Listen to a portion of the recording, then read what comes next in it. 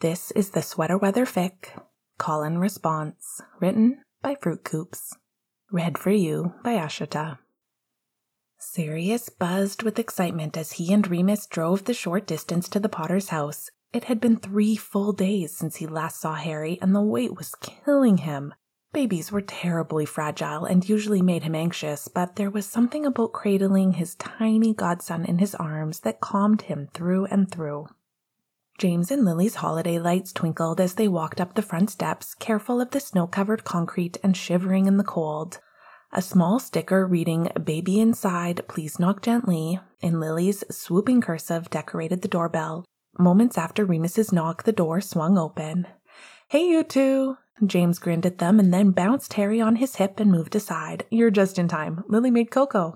"Oh, hell yeah," Remus said, ducking into the warm house and toeing off his shoes. James narrowed his eyes and smacked him on the shoulder. "Language loops. My kid's first word is not going to be cursing me out. With you as his father, it might be," Sirius snorted as he joined them. "Hey, Jay." "Long time no see, man." Their side hug was a little awkward with the baby, but Sirius sank into it just the same. "It's been 6 hours since practice," Lily laughed from the doorway, poking her head out of the kitchen. "How do you two survive apart?" "They don't," Remus said wryly as he hung his scarf. "Can we see Potts? What do you think Potts and Lily are up to tonight? Will Harry still be awake?" "I don't sound like that," Sirius complained, making a face at him. Harry burbled and reached for him. "Bonjour, ma petite chou. Have you been good for your parents?" Lily cocked an eyebrow and handed Remus a steaming mug of cocoa. "He threw up on me an hour ago." "Oh, pauvre bébé." Harry turned his huge green eyes on Sirius, reaching for a clump of his hair with a toothless smile. "I know my hair is so messy from my hat." "Oh, okay, that's a strong grip you've got." "Oh," James mimicked. "You're spending too much time with the loops." "You say that like it's a bad thing." He shifted Harry to his other hip. "So, when can he have a sleepover with us?" Lily gave him a disbelieving look. "He's less than a year old." "And he sleeps through the night? You want responsibility over a child?"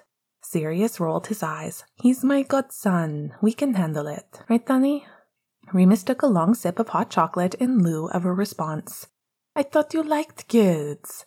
"I love kids, but that doesn't mean I want a whole infant in our house." Remus laughed. "We can barely take care of Hattie. Where would we even put him?"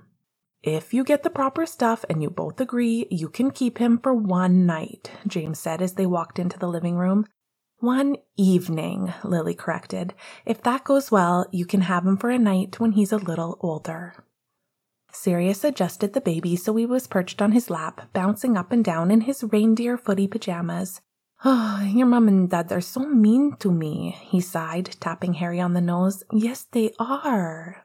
The answering string of nonsense baby battle warmed a place deep in Sirius's heart, and Remus leaned his head on his shoulder. "Hey, buddy," he said with a bright smile. Harry giggled happily. "Yeah, hi. Are you having fun? You're getting so big. God, you're cute." "Come here, you. I need my baby snuggles." Remus carefully took him and gave Sirius a kiss on the cheek as compensation. "Do you guys have plans for the weekend?" James asked, curling up to Lily on the opposite couch. "We were thinking of going to the holiday market to see the lights." Sirius glanced at his fiancée, who was entirely absorbed in tickling the baby across his legs. "The holiday markets would be a good idea, actually. Reed, we still need to pick up gifts for your parents." "Christmas presents for your folks." "Oh, yeah." Remus looked back to James and Lily, who were watching them with fond smiles. "The holiday market sounds fun. There's a bookstore down there that I've been wanting to check out." James shook his head. "You and your books. One of these days, Loops." "Oops." The room went dead silent. Even the crackling logs in the fireplace seemed to quiet down as they all turned to look at Harry. "Oops!" he shrieked again before making grabby hands for Remus's face. "Oops! Oops!" Did he just... James sounded like he was about to faint. "Remus, did he just say your name?" Remus opened and closed his mouth a couple times, but no sound came out. Lily set her mug on the end table with a thud. "He's never talked before. Are we sure that's what he said?" "It sounded like it to me." Sirius leaned closer. "Harry, can you say loops?" "Loops!" Clear as day. Holy shit, Remus whispered. James didn't even correct him on his language. He knows my name. But aren't babies supposed to know their parents first? Lily twisted the end of her braid. Did we screw up our kid? James sighed heavily. Our baby likes Remus more than he likes us. Of course he does. Jesus. I'm his godfather, Sirius protested, poking Harry's belly gently. Hey, baby, I'm your godfather. Oops. Remus gave him a sly smile. Looks like someone got dethroned. You can't dethrone a godfather, he spluttered. But he can't do that, can he? I think he just did, James said, resigned. It doesn't matter that I'm his actual father. Lils, is there more cocoa in the kitchen? She groaned as she stood. I grew that baby for 9 months and then pushed him out of my womb after 11 hours of labor, and he knows how to say loops before my name? I'm getting whiskey to go with it. Traitor. Sirius frowned down at Harry as Lily and James left the room, but the baby just smiled at him and kicked his little feet. You're lucky you're so cute. He really is, Remus said, cuddling into his side. As much as I'd like it if he knew my name, it is pretty awesome that he knows yours. Remus laughed. I'm pretty sure he just knows the word, not what it means. Really? Sirius raised one eyebrow and took the baby back, turning him so they were face to face. Okay, Harry, where's Loops? Do you know where Loops is? Harry wiggled around and reached out for Remus, who lit up with joy. Sirius's heart swelled about 8 sizes. Good job, buddy. Remus took his hands and shook them. Yay! You're adorable. Me or the kid? Both. Sirius kissed his forehead. You'd be a great dad. So would you.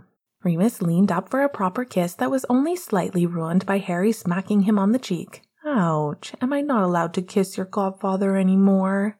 Shit! They gasped at the same time. Oh, no. Remus's eyes went wide with horror. Oh, Lily's gonna kill me. We can't tell them, Sirius said instantly, checking the hallway in case the other two were lurking. Sirius, she is going to kill me. Not if she thinks it was James, or herself. We're threatening their marriage because I accidentally taught their baby to swear? Perhaps? I love you so much. Remus turned back to Harry and his face became solemn. You are not allowed to say that word until we leave, young man. Oops. Good job.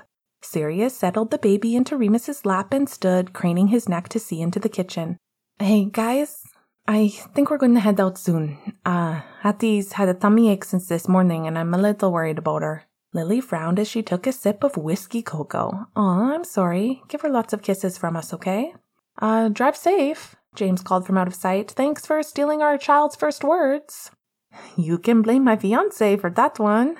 He gave Remus a thumbs up as he set the baby in his playpen. They had never put on their winter clothes faster. Sirius was pretty sure his shoes were on the wrong feet, but he couldn't bring himself to care. Bye, love you. Love you too. The door cut off the last of James's words as they all but sprinted down the driveway, skidding on the icy sidewalk and tumbling into the car. There was a moment of silence and then they both burst out laughing. Oh my God, I taught Harry how to swear, Remus wheezed, leaning his head back against the headrest. And then we just ditched. We're the worst godparents ever. Sirius thumped his forehead against the steering wheel and turned the key in the ignition. They will never forgive us if they find out. Definitely not. They barely reached the end of the block before Remus's phone rang. He declined the call immediately, stuffing it into his coat pocket. Not even 2 seconds later, Sirius's ringtone for James blared into the silence of the car. Slowly and deliberately, he turned it on silent and shoved it in the console. Later. They would deal with this later.